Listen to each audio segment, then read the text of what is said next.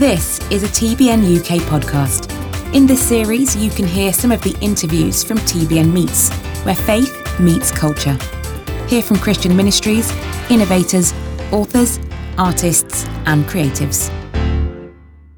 Hi TBN family, and welcome to this very special edition of TBN Meets. We are in the amazing Portcullis House and we are interviewing today Reverend Rose Hudson Wilkins. She's about to be the first Black female bishop in the Church of England, and we're really excited to be able to hear more about that and her ministry. Welcome, Rose. Thank you. So we are here in the beautiful Portcullis House, and this is somewhere where you work amongst MPs. Tell us a little bit about what you do. Well, when you entered, you entered the Palace of Westminster through Portcullis House. You're now in Speaker's State Rooms. Wow. So all part of the Palace of Westminster. This is my 9th year that I've been here, 9 years. And as the chaplain to the Speaker of the House of Commons, my role means that I'm responsible for the pastoral well-being of not only the members and staff of both houses, but all in the parliamentary estate. And that's quite a few souls to be taking care of. Thousands. And every day when the House sits, I lead prayers in the chambers. Okay. Every day. I don't do prayers in the Lords, because, of course, the bishop sits in the Lords and they take turns leading their own prayers. But I do the prayers here in the Commons chambers. We have a beautiful chapel. And in the chapel as well, I lead services of Holy Communion. I do weddings and baptisms. So it's actually like having a normal parish. But just being exercised, but it's just in this unique public space. And how do you find, some people probably say MPs, do they believe in Jesus? But you must see a whole different side of them. What is it like working with them in this way? Yes. Well, actually, parliamentarians are a microcosm of the rest of the society.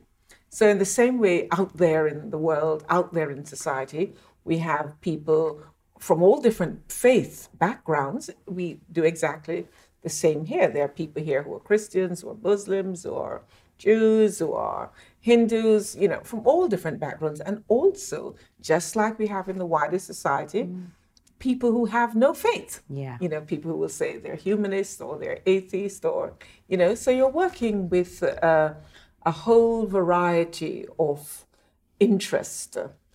Now, you mentioned just a bit ago that you lead prayers, and one of the things that you introduced was actually making some changes to the prayers. Can you tell us a little bit more about that? Well, prayers have been said for over 300 years in this place. And some of the prayers, the prayers have been saying day after day after day, year after year after year. And there was a time when, after I was appointed, that I felt I wanted the prayers to be living. I wanted the prayers to reflect where we were, what was happening. And so from time to time, I made that change and enable the prayers, I think, to speak into where we are now. So when we had the riots, for example, prayers around that, if there was something happening nationally, internationally, for us just not to be saying prayers because we've always said these prayers, but actually to recognize what is happening around us and to lift those issues before God. But not everyone agreed with that, did they? No. There were a few people who were, oh no, she's changed her prayers. But what is interesting, and I should tell you now, is that a number of those people have come back to me and said, I wrote to the speaker to complain that you had changed your prayers, but I want you to know that I now love the prayers that you do. They sound so real.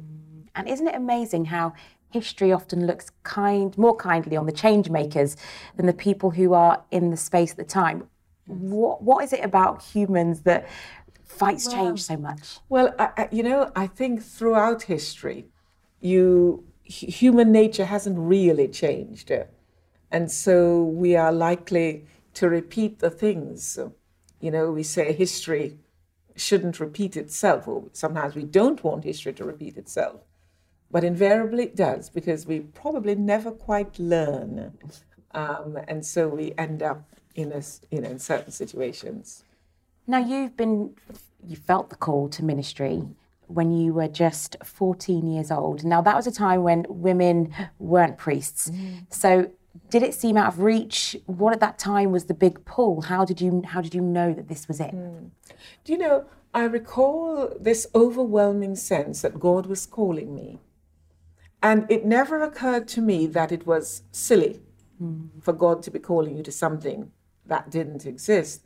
I think my thinking back then was that if God was calling me to this, then God would make it possible.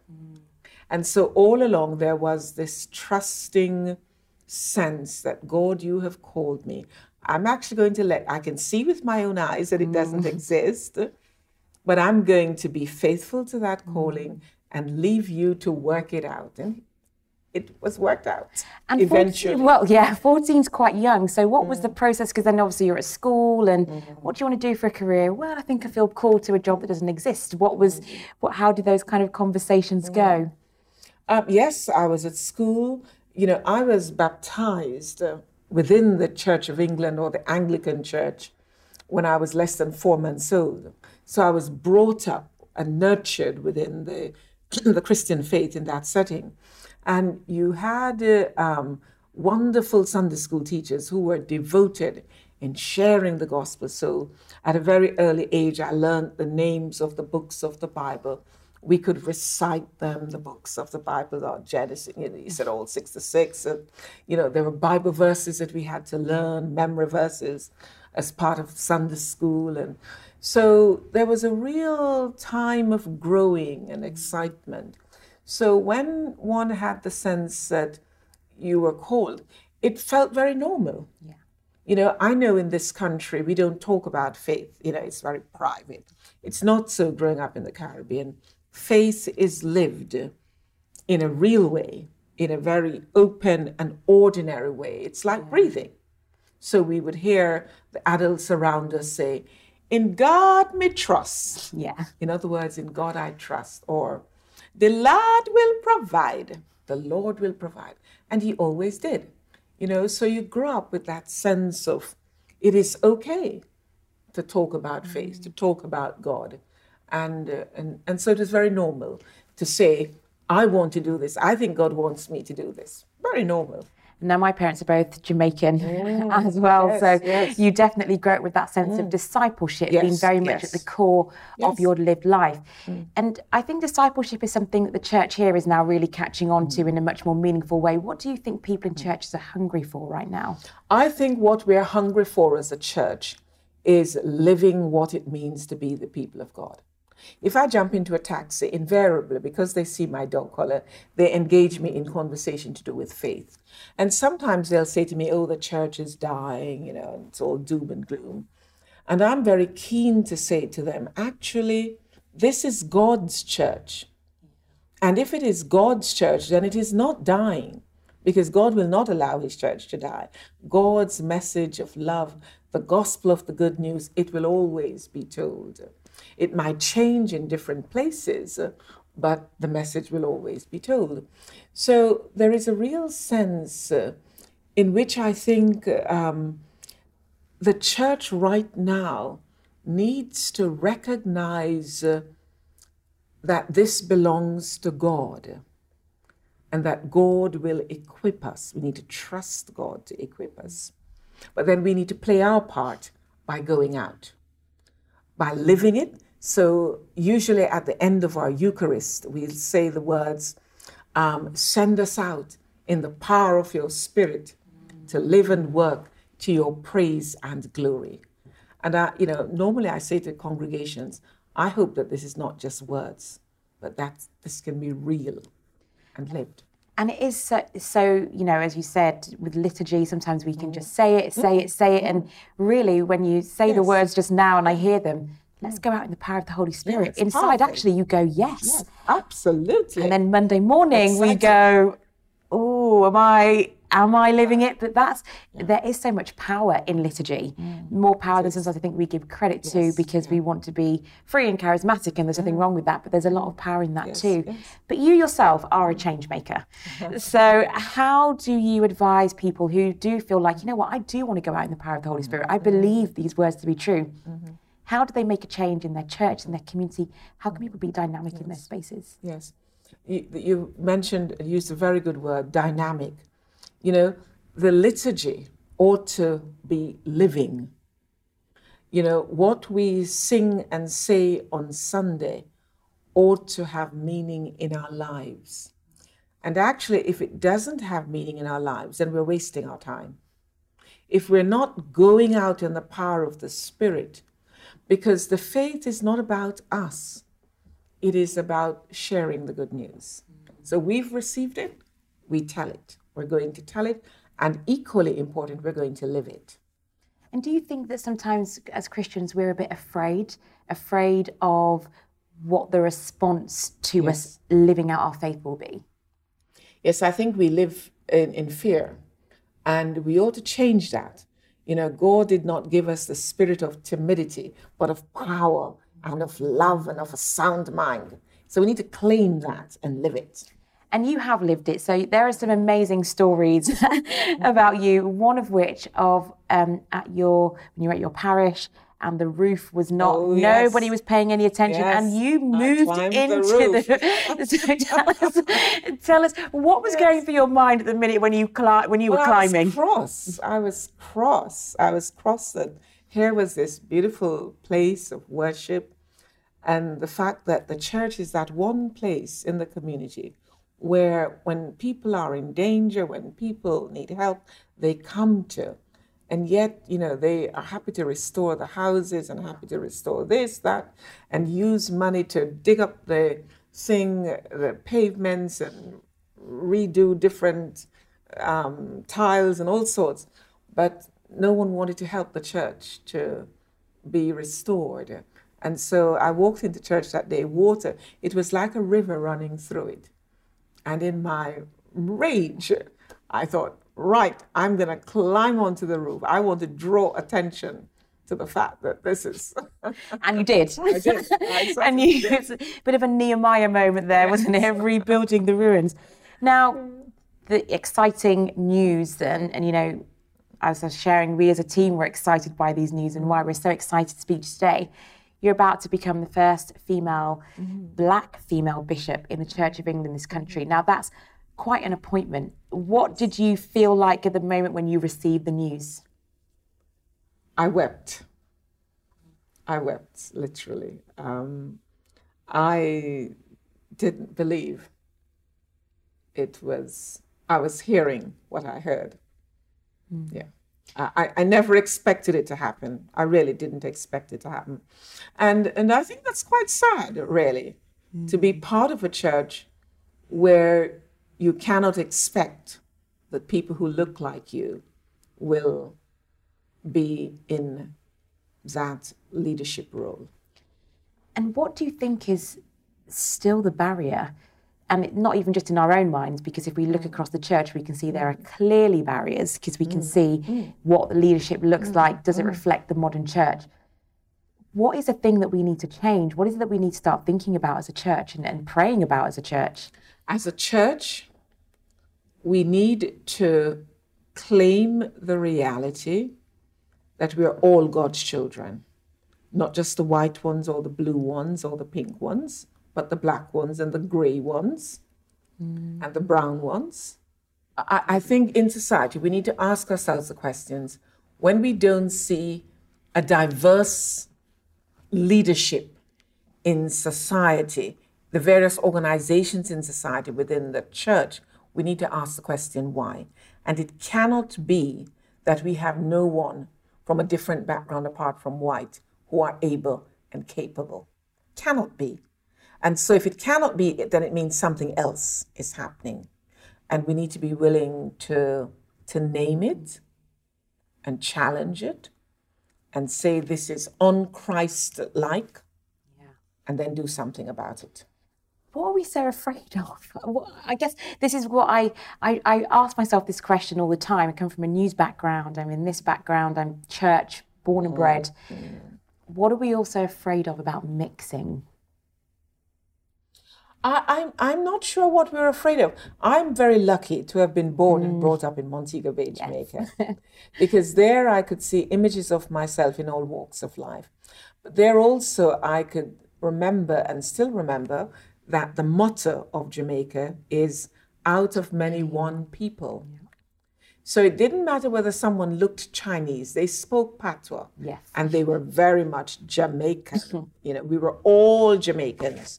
We didn't have to sign any paper to say what we are. It's only since I came to this country that I suddenly have to fill in a form to say what I am. And I'm thinking, hang on a minute, I'm a human being. I'm not a different box for that species. yet, is there? Yes, we're not a different species. So until we stop the nonsense about different races, we're just one human race.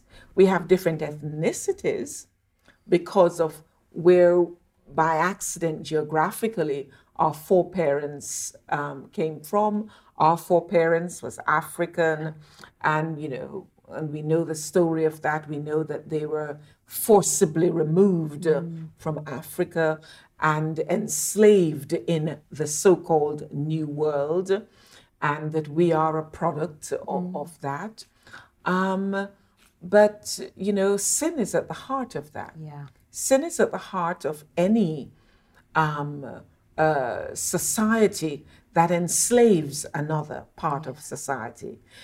Sin is at the heart of any society that says you're not good enough because of the color of your skin, because you speak a different language, etc., etc. So I think as a church, whether it be the Church of England, the Pentecostal, the Roman Catholic, whatever ecumenical's home we're from or in, it is the church's responsibility to make a difference, to do something different, to show that we are truly the body of Christ. So on the 19th of November, when you actually become the role model that you probably didn't have and that so many people are looking for, what do you hope will be kind of the lasting testimony in people's hearts on that day and the days to come? I've never really looked at it since then, since it was announced that I was going to be a role model. But I guess, in a sense, whether you like it or not, that's what you are. I think that I want people to say, I want them to look and say, if she can do it, I can do it too. I want people to go with that level of confidence that this is not just hers, but this belongs to me too. And it belongs to all of us. All of us, yes. Because we feel so proud, as if you're part of our. Well, you are now part of our TBN family, but it's just it's an exciting moment for the church history. How does the church continue to push on from this point? Because this is one thing, but there are many people sitting in pews up and down the country, perhaps feeling frustrated. What can the church do? Only if the church learns the lesson. If the church learns the lesson from the reaction and the response from it, then the church will know that this is what is needed. This is what is required. We can no longer have a church that is devoid of black people and pink people and blue people in its leadership. And do you ever feel the pressure to not talk about it so much? As a woman of colour, do you ever feel like people think, we wish you would just stop talking about this or change the refrain? And what do you feel about that? Do you know, as long as there is a disparity, it is a luxury not to talk about it, I'm afraid. As long as there is disparity in leadership, in society, in our city, then it is a huge luxury. And those of us who are privileged to be in significant roles within society or the church, then we have a huge responsibility to highlight, not just by our very presence of being, but also to speak out. So what advice do you have for people who are wanting to be in this position, who are wanting to be able to be role models themselves, don't see people like them? What advice would you give them? And what advice did you kind of take to your heart yourself as you've been on your journey? When I finished college, I was given a poster. And on the poster, it had these words: "Do not go where the path leads. Go where there's no path and leave a trail." And I've always held on to those words. I'm sure when my tutor gave me the poster, it wasn't because of the words. He was giving me a poster, as he had given all the others in the tutorial a poster. But what he didn't know was that this was going to become more than a poster. It was going to become that thing that I lived by, the words that fed me and sat alongside my scriptures, as it were, that I would repeat to myself, my mantra, so to speak. So I think we have a responsibility to get out there, live the word, share the word, and spread it in such a way that others will catch it. And so as a trailblazer, which is what you are, it can be quite lonely sometimes, and vision and casting vision and then having the courage to actually see vision through. So who is your support network and who do you admire and look up to? You know, the people who I admire and look up to are people like Nelson Mandela, and I know he's no longer with us, but we have his example. Nelson Mandela, Maya Angelou, two of the people, Martin Luther King Jr., Barack Obama, who I met. Oh, amazing. Yes. He's just as handsome as he looks in the distance as well. You know, because for me, those people have had to endure amazing challenges in their lives. The world told them no. They had to dig deep and find the yes. The yes. The yes, I am, because I am a child of God, and keep going. And so for me, those are the people who I will regularly read and reread as I read my scriptures, reflect on stories from their lives, things that they have said. Because you yourself have faced backlash, even with this appointment, there'll be many people praising it and grateful for it, and there are some people who will say, no, we don't agree. And do you sometimes think that, I guess, one, when you are a female and also a black female, in that your actual contribution can be devalued sometimes because people have it down as diversity rather than actually all the many things you've accomplished that we could talk about today? You know, I treat those feedbacks with the contempt it deserves. I really do. I don't give any oxygen to it. Because if you think about it, where is it coming from? What is the message behind it? And what I see, in particular like the latter, is that it is reinforcing she is black. She can't be good. She is black. She can't be intelligent. Of course not. You know, it has to be political correctness. I hate that term, by the way, with a passion.